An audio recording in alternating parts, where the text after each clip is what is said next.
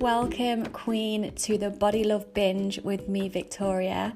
Although we're all unique, honestly, I'm no different to you. I'm just a girl who's been through some hard shit, figured out how to thrive, and made it her life's mission to help others to do the same. I've beaten anorexia, bulimia, binge eating disorder, and I'm a domestic abuse survivor. My intention for this podcast is to empower you with weekly episodes on all things food freedom, body love, and of course, juicy, yummy self-love, so you can embody the healthiest and happiest version of you. Enjoy the episode, my love.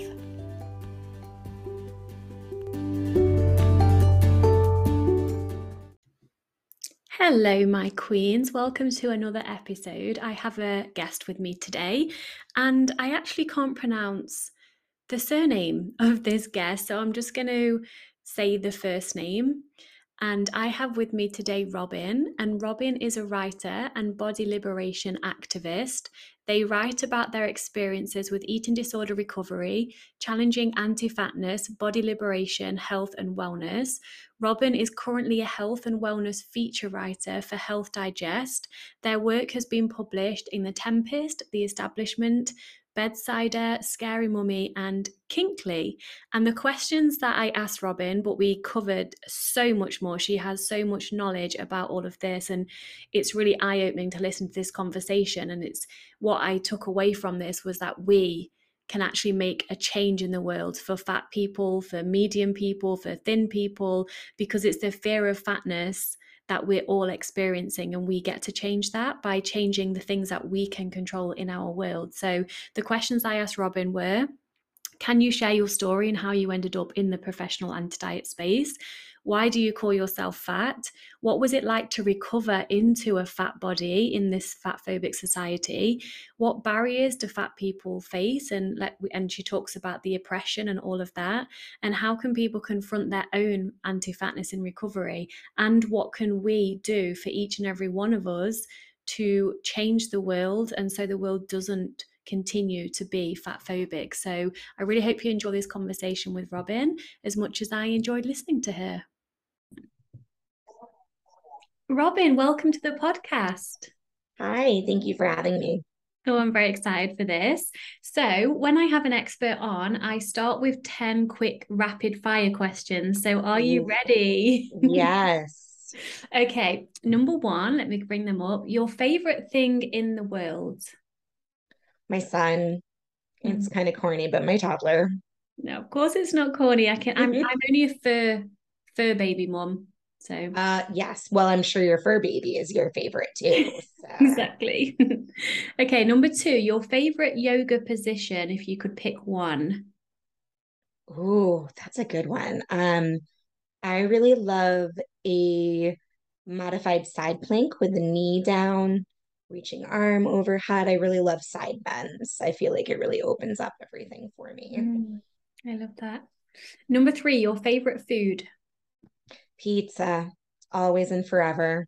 Same. Well, pizza and chocolate, but you know. Yep. Yep. Number four, have you got a favorite animal? And if so, why?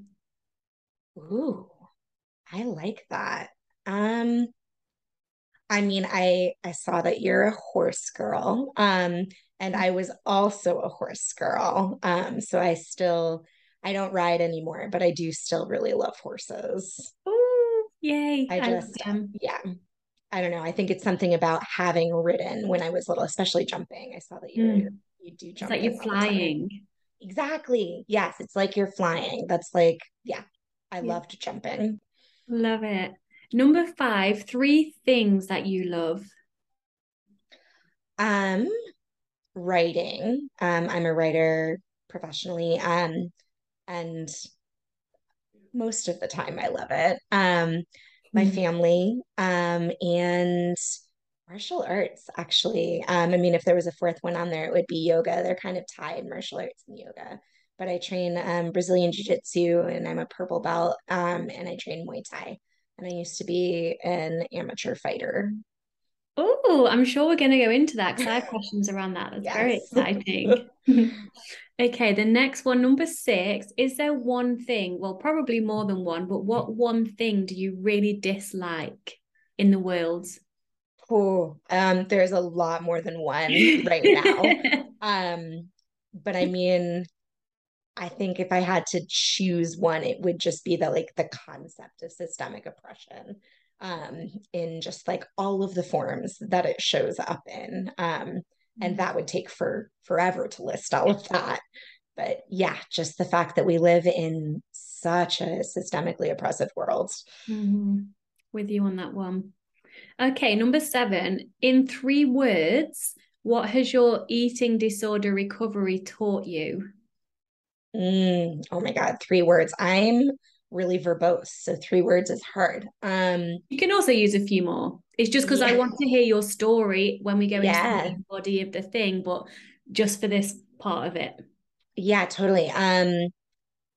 Resilience, um,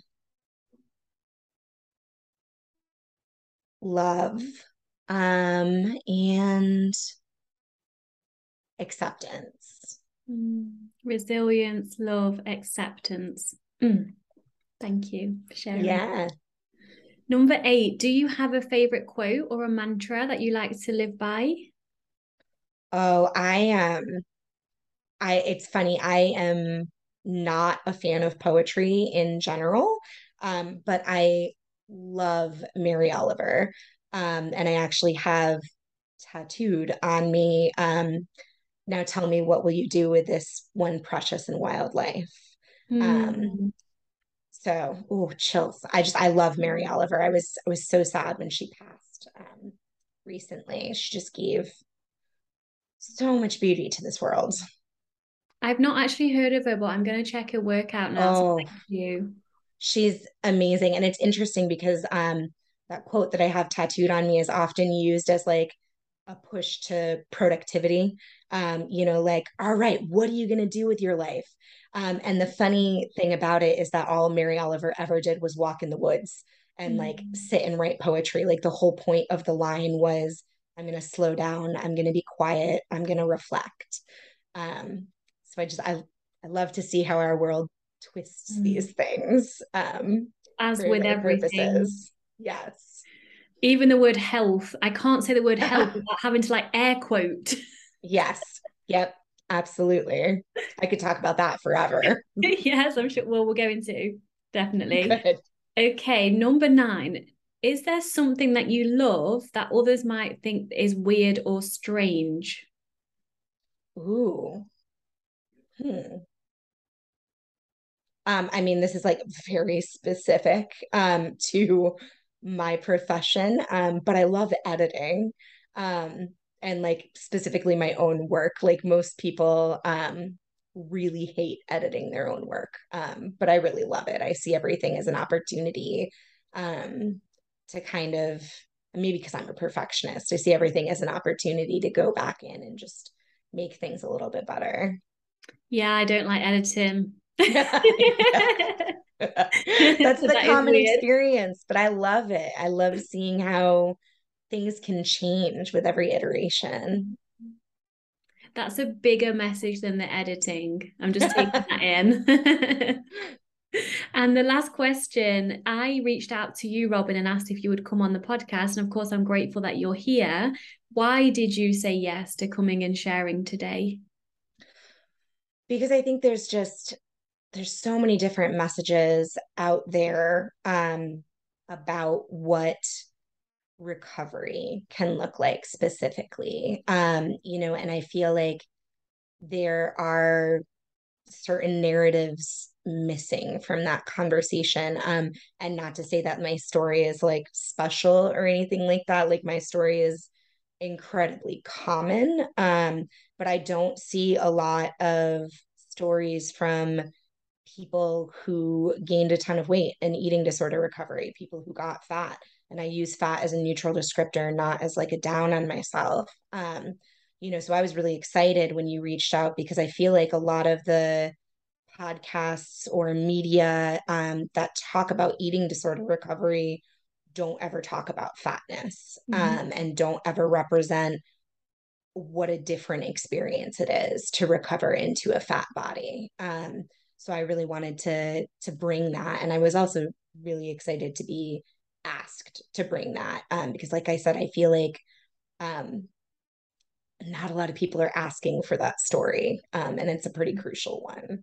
Oh, absolutely. And I'm so grateful you are here and you're going to talk about this because, like I shared with you when I reached out, I have recovered in a quote thin body. Mm-hmm. And so of course I can read all the stuff and I can do fact activism and share all of that, but I have not physically experienced personally what it's like to not be able to go to a shop and just buy clothes or to worry Yes. about the chair at a Yes. restaurant that some of Oh, my the chairs. Yes. Yep. yeah. So, okay, so I would love for you to start with like your journey. So, how did you Yeah. end up like doing the profession you do now in this anti-diet space?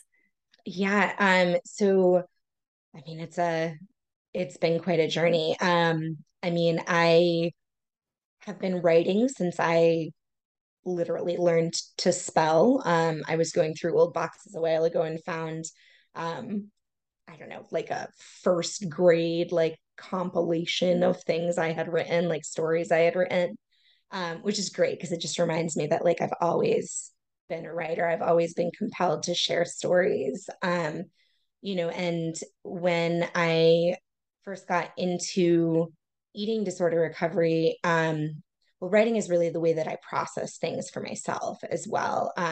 I've always been a journaler. I have a stack of old journals. I've always been an essayist, trying to pick out like that meaning from my experiences. So when I first got into eating disorder recovery, I started writing, mostly for myself. I started a blog, and the response to that, I mean, it wasn't like huge in like the internet sense, but like people in my life would read what I was writing and they would say, "Oh my God, I felt like this. Like I didn't know that like other people felt this way, or I didn't know that you were struggling with this." And I just kind of started like verbally processing all of the things that I was going through with this blog, and really connecting to people. Um, and I didn't, at the time, I didn't know where that would go. I wanted to kind of break into being a professional writer, which has looked a lot of different ways for me. But I didn't really know where that was going to go. And at the time, I was really thin when I first got into recovery. And I had no idea that I was going to gain so much weight. That was not my plan. Certainly, it's not something that I wanted. I had an incredible amount of both external fat phobia, so kind of our learned from society fat phobia, as well as internalized fat phobia, because I had been fat in high school, which is the worst time to be a fat person because kids are just so mean. And I had been bullied a lot, and that's kind of where the eating disorder started.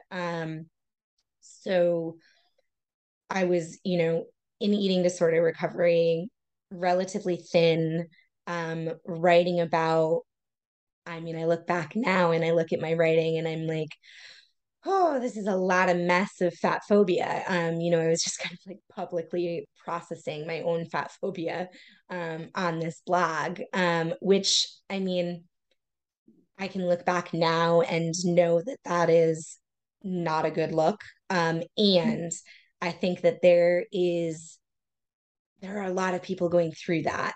There are a lot of people going through that process in eating disorder recovery of struggling with extreme fat phobia.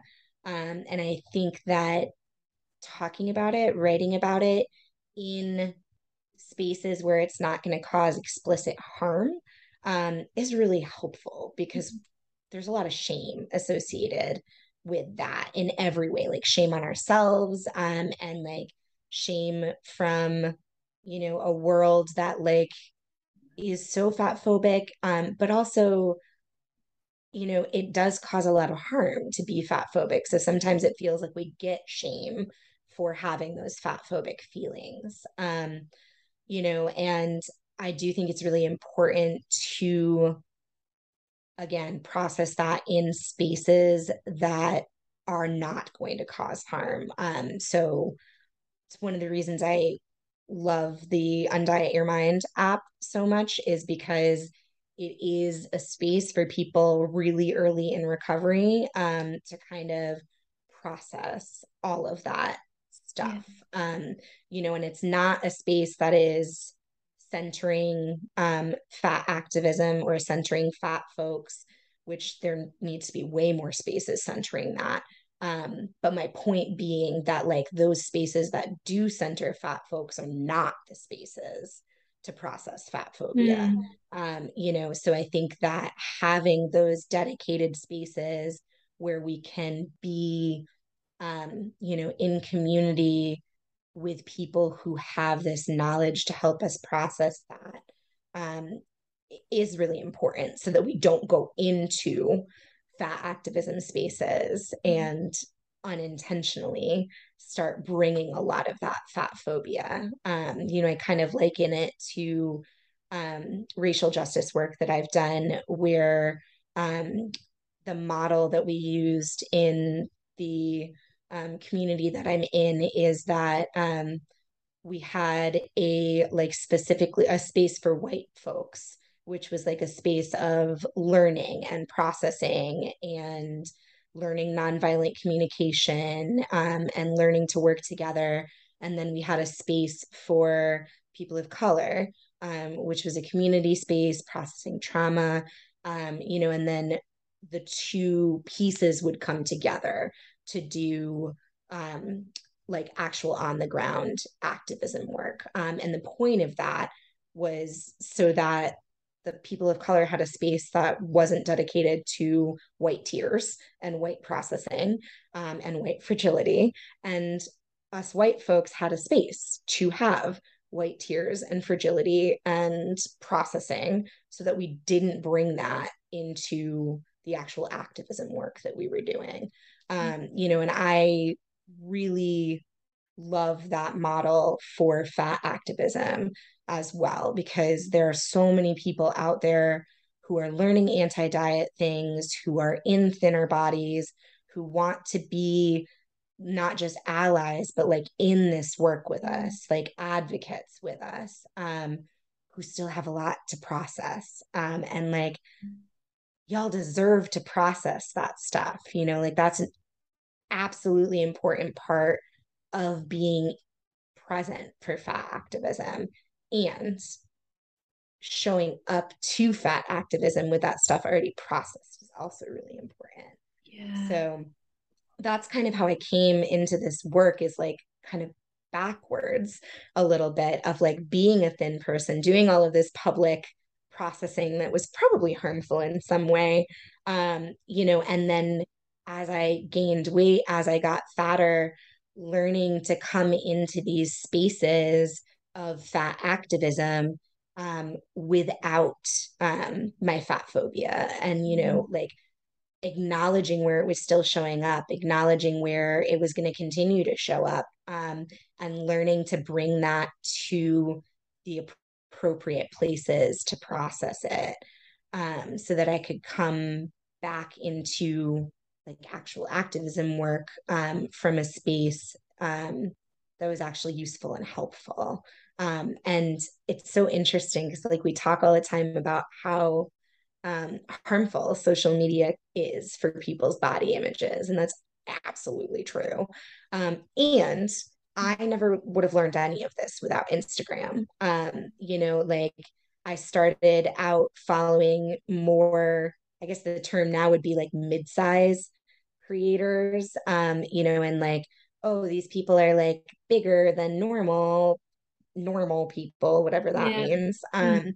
And like they're loving their bodies, and they're like doing all of this, outfit of the day, and like I'm in a bikini and stuff like that. And I just happened to like find some mid-sized creators who were really amplifying fat voices, which is essential because I could have stayed in that like Mhm. mid-size creator space for a long time if they had not been amplifying voices of fatter folks. So I started to, follow other fatter folks who were doing kind of like fashion, body positive stuff. And then they did their job of amplifying the voices of actual like fat activists.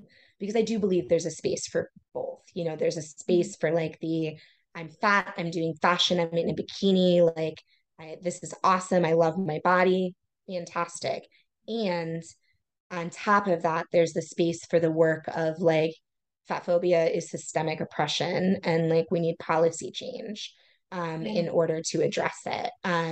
So I think that it's really important to recognize how people at every level of this conversation amplify voices up to getting us to fat activists, like Aubrey Gordon and Deshaun Harrison and um, Mikey, Mercedes, Jordan Allen, basically, the cast of Fatties Talk Back Mhm. and Maintenance Phase. These are people who are analyzing, oh, Caleb Luna too. These are people who are analyzing, how do we actually make change in these systems, which is really separate work from like the body positivity, like I love my Yeah. body kind of work. And so I kind of like moved up that pipeline on Instagram until I was writing about it myself, and I'm not doing a lot of direct action at this point. The pandemic really shut down a lot of opportunities for direct action, but a lot of what I do in this space is education. And again, that amplifying, acknowledging that like I am a smaller fat person, which means that I have some very harmful experiences of fat phobia, but I don't have the same experiences as a super fat or infinite fat person. Yeah. So again, doing that job of amplifying other voices so that other people can kind of follow this pipeline that I did into fat activism. Yeah, that's amazing, Robin, and I'm so grateful that you're doing this work, and I can learn from you as well in my work. When you first had like the eating disorder was like sparked within you, was that because of fat phobia, whether external, internal, or both? Absolutely. I mean, I think that every eating disorder is not just one thing. Like they're extremely complex and extremely individual, which is why I think they're so hard to treat. Because you have everybody's individual like mix of trauma that has led to an eating disorder because there's always trauma behind eating disorders, whether it's individual trauma or systemic trauma, and fat phobia is systemic trauma. There's always trauma behind an eating disorder. So for me, a lot of that was the fat phobia. I grew up in a fat family who was not very fat phobic. We talked about, I also grew up in a religious family, but in a good way. I always feel like I have to qualify that because there's a lot of weird religion out there these days. Yes, there is. But I grew up in a church that was really open and affirming and loving and kind and kind of like the higher power that I grew up with was very kind and loving higher power. So my parents would always talk about how our bodies are gifts from God, and like these are like our bodies are the only things that can bring God's work into the world. So I got a lot of positive messages, but at the same time, my mom was always kind of dieting, and my dad was always kind of dieting, and it was always conversations about like what snacks we had in the house, or like comments about like, oh, you've eaten this much, like we don't need to have another snack or something like that. And it certainly was not, I mean, my parents never took me to like Weight Watchers. My parents never put me on a diet.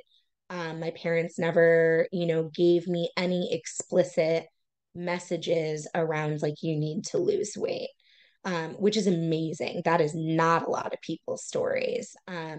But there was a lot of that like confusing, like they wished their bodies were smaller. Yeah. And there was a lot of that confusing like messaging around how we should eat, and things like that. And that's how pervasive diet culture is, right? Like my parents were not out to do any body sabotaging Mm. in our house, and it just like creeps in to ever. I feel like especially in the 90s when I grew up, that was like diet heyday time.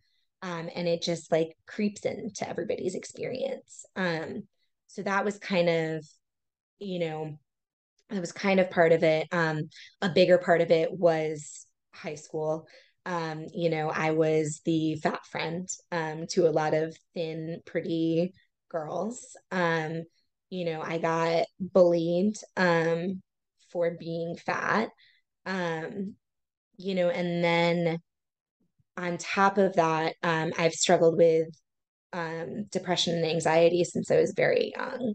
And I just learned this year that I also have ADHD, which went undiagnosed for years and years and years. So there was always, this like inner drive to be in control of everything. And I think a lot of that now I can see had to do with feeling really out of control from having ADHD and not being able to like feel like I could organize anything or like finish anything or get through anything.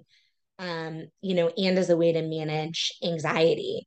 I just always kind of felt like nothing was in the right place, and nothing was quite safe enough. And like I needed to precisely control everything so that I could be safer in the world. So, and that comes from some trauma in my childhood as well. But an eating disorder became a really good way to, address that fat phobia that I had, and get into that control. And I think that the control is what really, um, like I almost say like seduced me about Mm. eating disorders, right? Is like everything in my world could be out of control, but I could count and monitor and precisely control Mhm. everything. And I think that that is what I ended up coming back to over and over. Even when, and I mean, the fat phobia was certainly always a part of it too. I had an intense fear of gaining weight and specifically of being fat, which is interesting looking back on it because like my concept of being fat was not even like fat. Like it was a normal sized person. But like I just had this huge fear of getting fat. And I think that somewhere in my brain that was also connected with being out of control because we Yeah. have all of these narratives around fatness that like oh your body size is within your control, which it's not. Nope. um Mm. and like if you eat right, exercise right, like do all the right things, like your body will look a certain way to reflect that. Again, not true. So that leads to this like huge false narrative about being fat that like fat people are lazy and they overeat and they never move, and it is like it's just this representation of being out of control. So I feel like that was really linked in my brain of like my body represents my internal state, my body represents like who I am as a person. And if I get too fat, that means I'm too out of control. Yeah. um What and that does was it a mean? lot to Like break.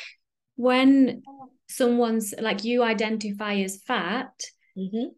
What is there like a size range? If someone was to also identify as fat, like they must be, if I decided to identify as fat, well, really, I'm not. But then what does Yes. that mean? Yes. So, and I love this conversation because it comes into like objective reality versus Mm, subjective reality, right? And like my subjective reality, it was so true when I was thin and looked in the mirror that I was fat. Like that was absolutely true and real for yeah, me. And it didn't match objective reality at all. yeah, And when it comes to like defining like what is fat, you know, it means a lot of different things to a lot of people. Ash from the Fat Lip podcast came up with a can't remember what they call it. I think it might be like the categories of mm, like small fat, mid fat, super fat, and infinite fat. And that's kind of like the spectrum of that's what the spectrum of fatness. And so small fat is like a size 18 to 20 ish, and then infinifat tops out at like 7x or above. mhm. And it's not like a you're in or you're out kind of thing. It is a framework to discuss the different amounts of oppression that people face in each of those categories. And like those categories do not match what the larger world in general calls fat, Yeah. right? Like we unfortunately start fat probably around like a size 10, Which in the which UK is, is a size 14, I think, for my UK listeners. I think yes, the US is two sizes like before. yeah, The yep, I think that's UK, true. I think, yeah. Yeah. So yeah, I mean, we start calling people fat at like smaller than a normal size person. Because I think in the US, the latest is that a normal sized femme presenting person is, I think, a size 16 at this point. It used to be a size 14, and I think it's now a size 16. So we start calling people fat when they're not even at the smallest end of this like truly fat spectrum. And again, that comes into these conversations about um, just different experiences of oppression, right? Because, I think about like Mindy Kaling or Amy Schumer, like these women are not fat, Mm. but they have endured an incredible amount of body shame from the media, from mainstream conversation, and like that body shame is real, so like when we talk about, again, getting into like the mid-size category, which I think is like 10 to 16 or something like that sizes. Like, yeah, they are dealing with body shaming.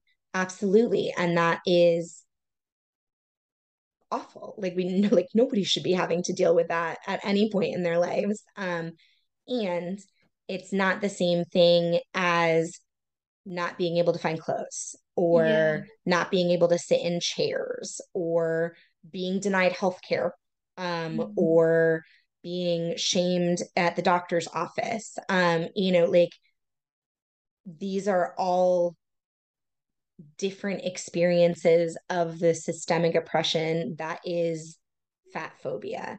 Um, and I know there's like one of the big things that it was very hard for me to get over in the conversation about fat phobia, is like smaller people not centering themselves in the conversation, which I felt very hard before I kind of reached the like fat threshold of like being an actual fat person. Mm. When I was like a size like 14, 16, like earlier on in my recovery, I was like, well, I want to talk about the pain that I'm experiencing. Mm. And that's totally valid. And I think the message that I started to get was um, that a lot of people hear about the pain that I was feeling at those sizes from fat phobia. Not a lot of people hear about what's happening to super fat and infinifat people, and the levels of oppression that they're feeling. So again, it's one of those, like, I do think it's really important to talk about how fat phobia impacts people of all sizes, Yeah. and centering the experiences of those who are the fattest is really important because they're the ones who are dying because of fat Yeah. phobia. They're the ones who are going to the doctor with serious health conditions and being told to lose weight. And Makes then, me like, so angry to hear my yes. clients share that. Like, I mean, I'm not in a large body, but for example, one client, before she signed up with me, we had a consultation call and she's in a larger body. And the doctor, she had high blood pressure, and the doctor Mhm. said, no shit, Robin. The doctor said, you need to go on a 500 to 800 calorie a day diet to bring your blood pressure down. Instead, she signed up to my food freedom program, thank fuck. And all she did to have her blood pressure go to completely normal range, and still is swapped caffeine to decaf and swap alcohol to alcohol free. And there Yep. she is. And Yep. probably through our work together, actually her stress reduced because she's not shaming herself anymore. Amen. Yes. I cannot, I'm kicking myself for not remembering who wrote this article. Um, but I read an article at one point that was talking about how often fat people have false blood pressure readings at the doctors because they're so stressed out about their blood pressure readings. Yes. Yes. Because these things are used, they're like weaponized Yeah. against us, and like I have the experience a lot of going to the doctor and having normal blood pressure and cholesterol, and having doctors be like, oh, your blood pressure and your cholesterol are normal. And I'm like, yes, because they are. Like, that's just Do you my refuse to get history. weighed? So when you go to the doctor's office, do you refuse weigh in? I used to. I don't so much anymore, because it just doesn't matter to me as Hmm. much anymore. I got to a point where, and I saw you did a podcast on set point weight, Mhm. which that was my biggest fear when I first came into recovery. It was like, I'm gonna keep gaining weight forever. Yeah, And like literally forever. I gained a lot of weight, and like I continued to gain weight and really thought that I was just like never, ever, ever gonna hit like this set point thing. Mhm. And once I had gotten over um like the fear and the shock of the number on the scale, I actually found it really helpful to be weighed because my weight wasn't changing. Mm. Like my weight was within like a 5 to 10 pound range for several years before my son was born.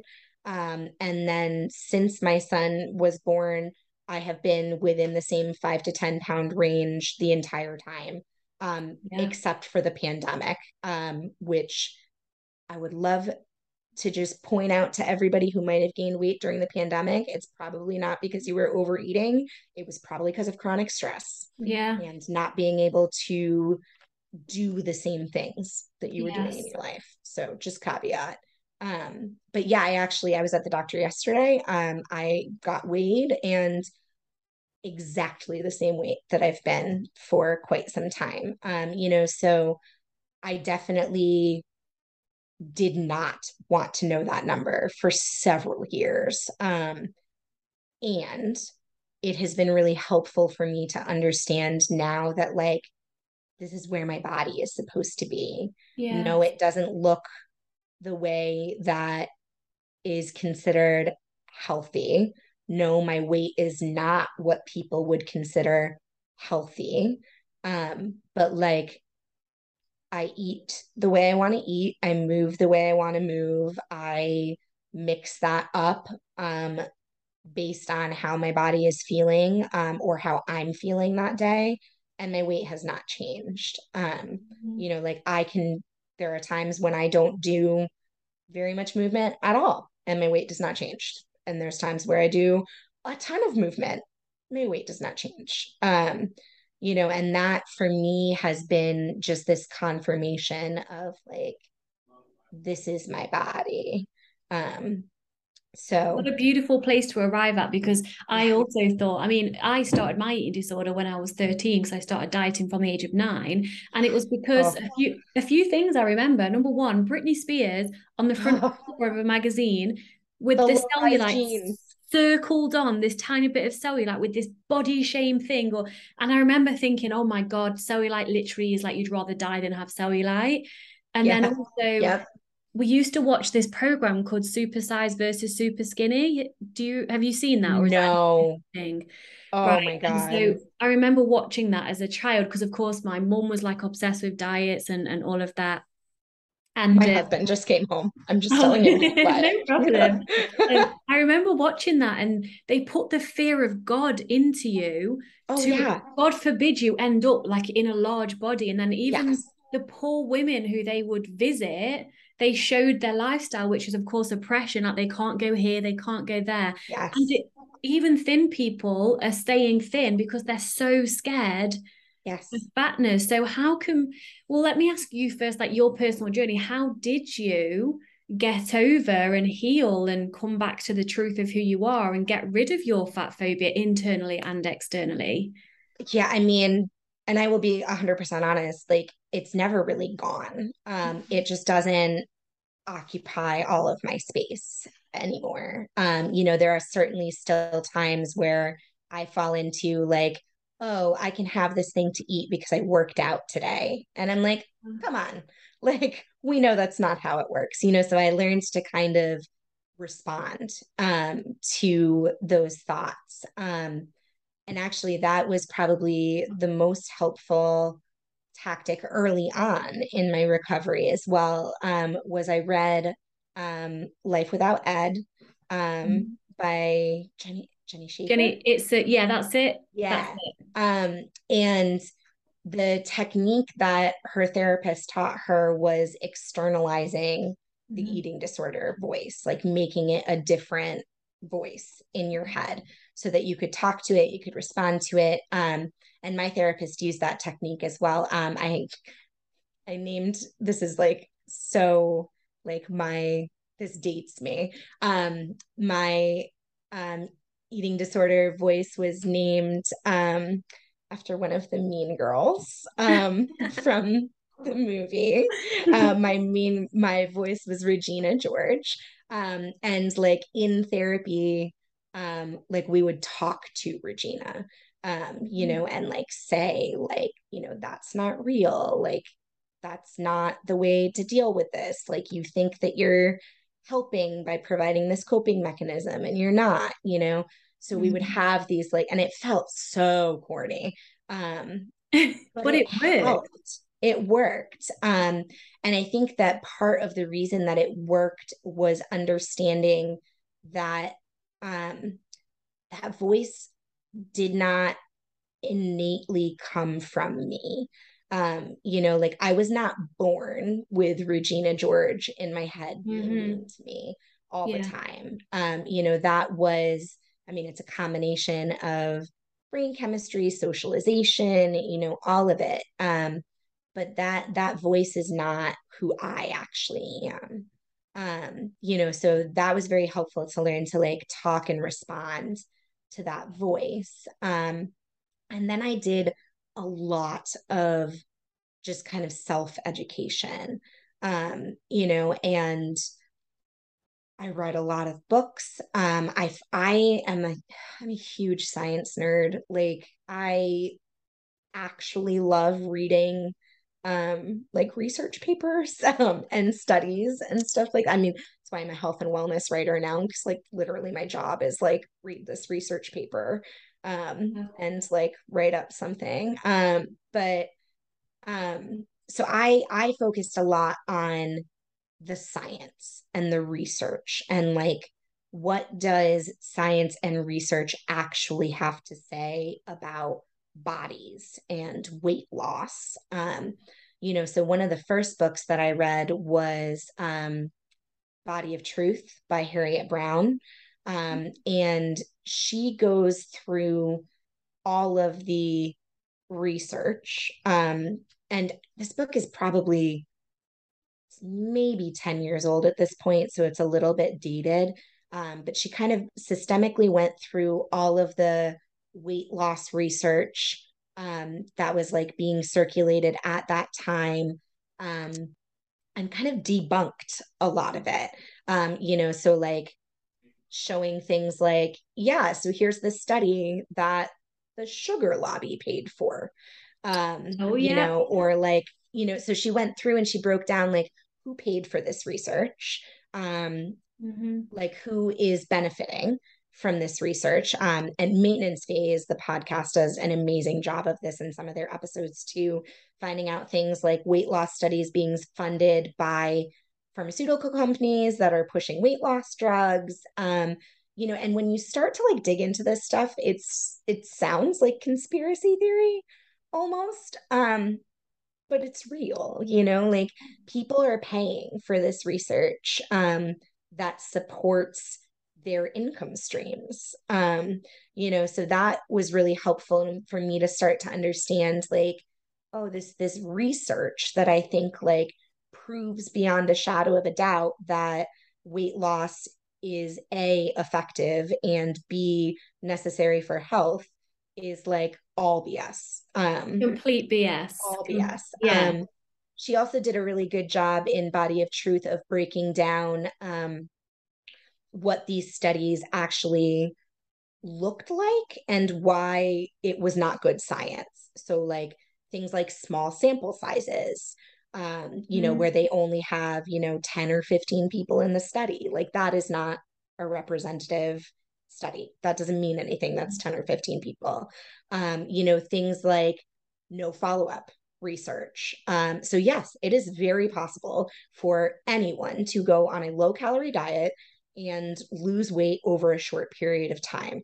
However, they're never following up with these people 5 years later to see who has still lost weight, or who is still healthy after 5 years of weight loss. So I started to look at all of that research and kind of learn why it wasn't good science. And then I started to expand into like, where's the actual good science about weight, the things that are,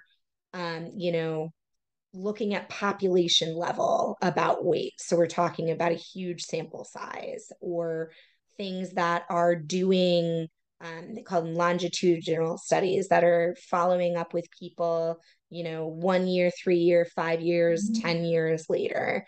And surprise, surprise, the research that is actually good science shows us that people can't lose weight over the long term. And that people who are stuck in weight cycling, this yo-yo dieting back and forth of losing weight and gaining weight, completely screw up their metabolisms Yeah. and end up fatter than they were in the beginning. And that is a biological process that our bodies are supposed to do. Like our bodies are supposed to make us hungrier when we're dieting Yeah. because they need a certain amount of energy to survive. And there's some newer studies coming out that are finally showing what I think most dieters know to be true, which is that the people who are maintaining weight loss over a long period of time are still engaging in disordered behaviors. I'm so Um, glad you've said that. One of the yeah, podcasts I've done, I think the title is How Do People Who Lose Weight and Keep It Off Do It? And yeah, so I thought that when I first got into this work 5 years ago, I thought, wait, I actually broke the system because they say like within 5 years people will gain the weight back. And I yes, thought that because I used to do fitness modeling and I was very yes, lean for almost 5 years, but I was binging and purging and using laxatives. yes. and all of that. So not only did I not cheat the system because I've gained all the weight back anyway after 5 years, like I could not hold myself back from eating any longer. Yes. I was also in a full-blown eating disorder to keep said thin body. Yes. Yep. And like the things that they don't tell you are disordered behaviors, Mm-hmm. right? You know, and like, because I had it, because I was that person who was like, oh, I lost the weight. You can lose it too. And Yeah. I've maintained it for X amount of years or whatever. But I had it in my head that if I was eating at all, then it wasn't an eating disorder. Or if I was eating like over 1,200 calories a day, then it wasn't an eating disorder, Because because society I'm normalizes eating. shit. Yes. Yep. Well, and the like this second chapter of my eating disorder was being an athlete. Mm-hmm. And I told myself for a few years that like I don't have an eating disorder. I'm an athlete. Like, and of course I gravitated to a weight cutting sport. I was a mixed martial arts fighter. So I would train for fights, and for every competition I would have to weight cut. And I was at the gym 6 days a week, 2 to 3 hours a day. I was not eating anywhere near the amount that I needed to support that kind of activity. Mm. But that seemed completely normal to me because Yeah. everybody else around me was doing it. And I think, particularly in martial arts, one of the biggest problems is that most of the coaches are men. Mm. And men and women just do not lose weight in the same way. Like I would see the men that I was training with cut like 10 pounds of water weight in like, I don't know, 24, 36 hours or something like that. And like they were fine. They weren't even really like losing weight. But like women can't do water cuts like Mm. that. So like we would do all of the um, female assigned at birth athletes that I was training with. We would all go through these like slogging 8 to 10 week like diet weight cut programs, and like wonder why we weren't performing well at the gym, and like pushing ourselves even harder. And it's like, you're literally starved and your body wants a nap. Mhm. Like, Yes.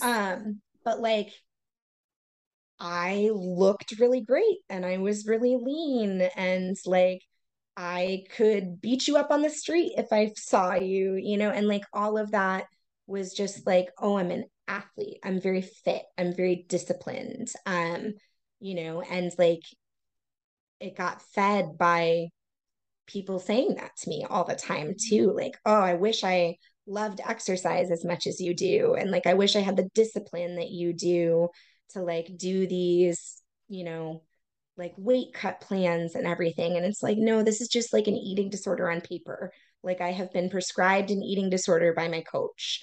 And not that they had any ill intentions. Like, Yeah. it's so Normalize. normalized in the sport that this is just like what you do.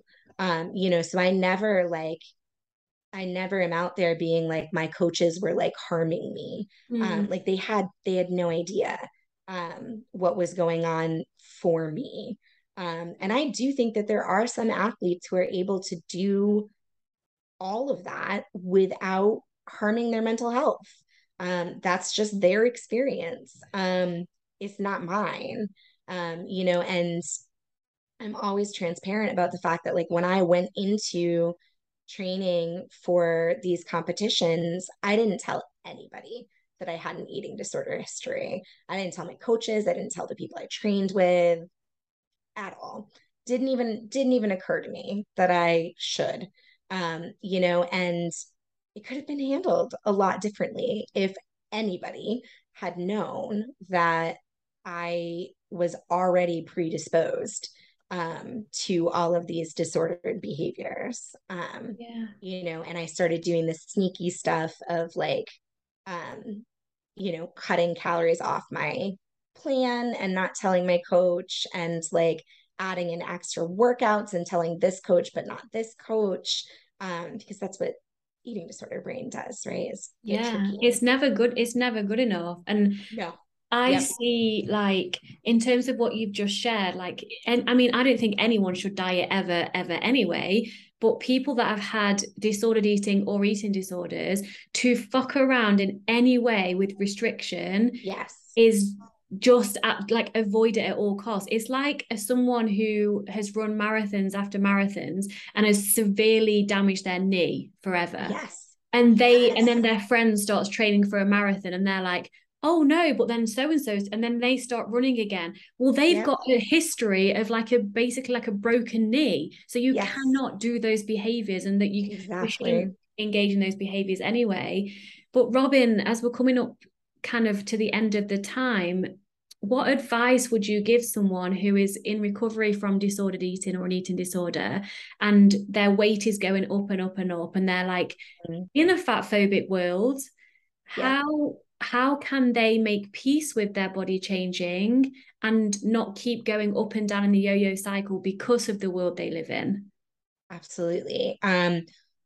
Therapy, lots of therapy. Like I cannot stress how much of my recovery is due to having an incredible therapist who really pushed me, and not necessarily even around like my eating behaviors or my exercise behaviors or anything. We didn't really focus a lot on that stuff.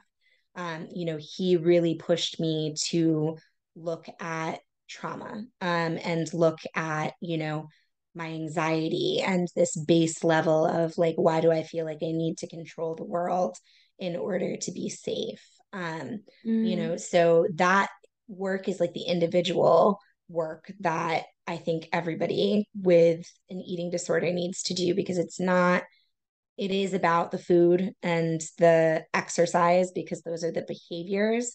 But it's like not really about that. yeah. It's about something in your brain that says, you're not good enough. You need Mm, to keep trying to like control everything so that everything is perfect.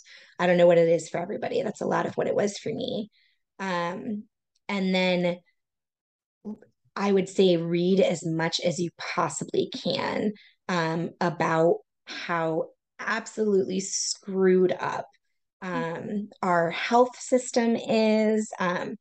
Even the definition of health, how that's tied to thinness, how garbage all of this science about weight loss and dieting is.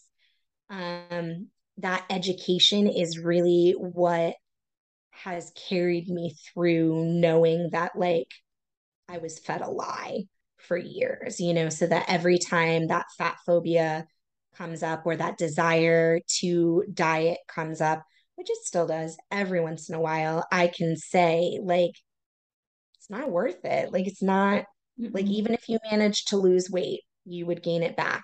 Even if you manage to lose weight, you would make your metabolism worse. Even if you manage to lose weight, you would compromise your health, yeah. and not health the way our system sees it, but like blood pressure, cholesterol, thyroid function. Like all of that was completely screwed up when I was thin.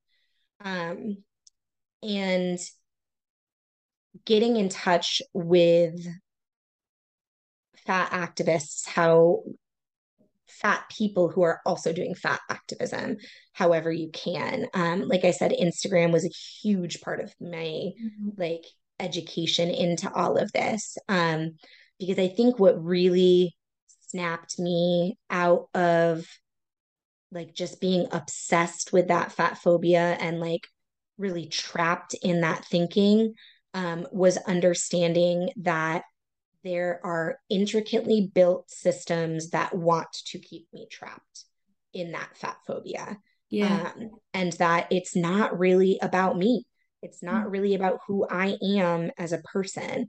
It's about these systems that want me to not feel good about myself because then I buy something to feel Yeah. good about myself Follow the to money. Like I yes, used to ask myself when I was insecure, wait a minute, who is profiting off my yes, insecurity right now if I yes, was to take the action that would be harmful to try and quote control my insecurity? yes. I love that question so much. And I mean to twit like who profits from this specifically. Um, because there's always somebody who's going to profit off you feeling bad about yourself. And the truth is, like, we don't have anything to feel bad about. Doesn't No. matter what you look like, doesn't matter what size you are, doesn't matter what weight you are, doesn't matter how you present your gender, doesn't matter your sexuality. We don't have anything to feel bad for. And if somebody is trying to make you feel bad about them, that it's either a system trying to profit off of you or a person who is feeling deeply bad about themselves and How who can also someone needs compassion. advocate for themselves? So for the last like, I mean, if you're okay for like 4 minutes or so, Yeah, totally. how can someone advocate for themselves? So if they're in a fat body and they go to a restaurant and they can't fit in the chair, or they go to the doctor's office and the fucking doctor prescribes weight loss as if it's an actual pill Yes. Yep. that doesn't work anyway, Yeah. what can people do for themselves? That's the hardest part, I think, of this is the actual self-advocacy. I even with like all of my education and all of my writing and all of my very strong voice in my writing, I still freeze when I'm at the doctor. I still, I walk out of the doctor's office and 20 minutes later have all of these like studies that I could have brought up or like things that I could have said or whatever. And the standby that I go to is rehearsing, especially for the weight loss, like rehearsing one line that I can say, which is for me, weight loss is not an option for me. Weight loss does not work, and I will not take that. Um, I will not take that as an answer to this. And doctors get really flabbergasted, and then Yeah. like you get the like you can see them do like, oh, non-compliant patient. And honestly, I don't go back to that doctor. I Mm. have a really good medical team around me because I also have some chronic illnesses who aren't focused on my weight at all. So if I do have to interact with a doctor who is being an asshole like that, I don't go back and I talk to my doctors about it. And that is part of my advocacy is having doctors around me who are weight neutral and who don't do any of that. And I would say for like social situations, public situations, a lot of the advocacy can actually be educating your friends so that you are not always the person who has to do the thing Yeah. when you're out, because unfortunately, as a fat person, people probably aren't going to respond to you very well. So when you Yeah. say, like, can I please get a table instead of a booth? Because lots of us don't fit in booths. You might get the waiter being snappy or rolling their eyes or, just generally being hostile. So what works a lot better in those situations is having a thin or normal sized friend saying, actually, we'd really rather sit at a table. Yeah. And not making a big deal out of it, not making it about weight, but having friends who know that they can do that for you. Because the number of things that I just didn't know about before I lived in a fat body is just wild. Like it never would have occurred to me, to ask for things like that. I'm thinking now of like all the times when I was a kid or a teenager and we went to restaurants, and my mom just kind of struggled to get in a booth. And like I never had that experience until being in a fat body. And so many of us just struggle to do the thing anyway because we don't want to make a big deal.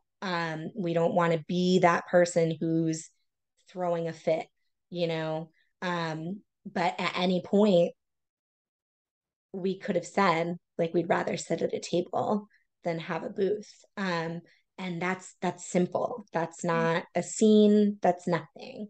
So I think a lot of that advocacy can be with the people that love you, and asking them to help you advocate for yourself. Yeah. And then to feel the shame, because a client of mine was scared to death to go on a plane. She was like, please don't let me get a seat extender. Please don't let Yes, me get a seat extender. planes. And I was, she didn't actually have to get one, but she was so scared leading up to this flight. And then if she did have to get one, we of course would need to talk about the shame that's in her body. Yes. And it makes me so upset and angry, even as a thin person, because they're a fucking human. Like, it's not okay. Yes. And I get so upset with this. Yep, absolutely. Yep. And those are the kinds of things that are the systemic things. There's actually, I believe the FAA right now is taking feedback on the size of airplane seats. So people can actually, I would say just Google it right now. But they are actually taking public comment on changing the size of airplane seats. So those are really, like, when those opportunities come up, that's a perfect example of how this is systemic. Like, airplanes are manufactured in a certain way with certain seat size specifications that are discriminatory. They're tiny. They're even tiny. As a normal sized person, I literally, my bum just like is squashed against both the things. Yes, yeah, absolutely. I have not yet had to use a seatbelt extender, but I barely fit in the seats anymore. So those are the kinds of things where that is a systemic problem. And there is an opportunity right now for people to have a say in that systemic problem. And that's the kind of stuff we're talking about with actual fat activism versus body positivity versus like working on your own body image, is like, look for those opportunities. Is there a place in your community that only has chairs with arms on them? Can you write to them and ask them to get chairs without arms? Is there a venue that you go to that doesn't have a ramp, for disabled folks? Like, can you write to them and ask, that's the kind of stuff that we can do to address systemic level issues. It starts with us, and we can change the world, can't we? Yes, absolutely. Oh, Robin, there's so many questions I still want to ask you, but we have to wrap up. Is there well, first of all, do you work with clients? Like, do you work with people like on a one-to-one basis? I don't. I haven't done any coaching or anything like that. If people want to read more of my writing, I do have a Patreon. So you can head to my Patreon. I'm not doing a lot of more extensive writing on Instagram anymore. But a lot of the stuff that I have written in the past is all there. So, but yeah, if they want to read more of my essays, my Patreon is up. Of course. Thank you. Thank you so much for your time. Yeah, thank you. And I'm so glad that we're connected, because I can learn a lot from you. And, the takeaway that I've got is we can change the world. And it starts with us, thin people, medium people, fat people, to see in our environment what can be changed to make it all inclusive for everyone. And that is what's going to change over time, isn't it? Don't leave it for someone else to do. We can do it. Yeah. So thank you so much. Yeah, thank you so much. Have the most amazing day, and I will speak to you soon. Thank you. Bye-bye. Yeah. Bye. I hope this episode was everything you needed to hear today and more. If you love this podcast, then please screenshot this episode and share it to your Instagram or Facebook stories, and tag me at Victoria Kleinsman so I can share you with my audience and we can get my podcast out to more women that need it. Also, I'd be super duper grateful if you could rate and review this podcast, as it really does help others to find it. Thank you so much in advance, and I'll see you on the next one.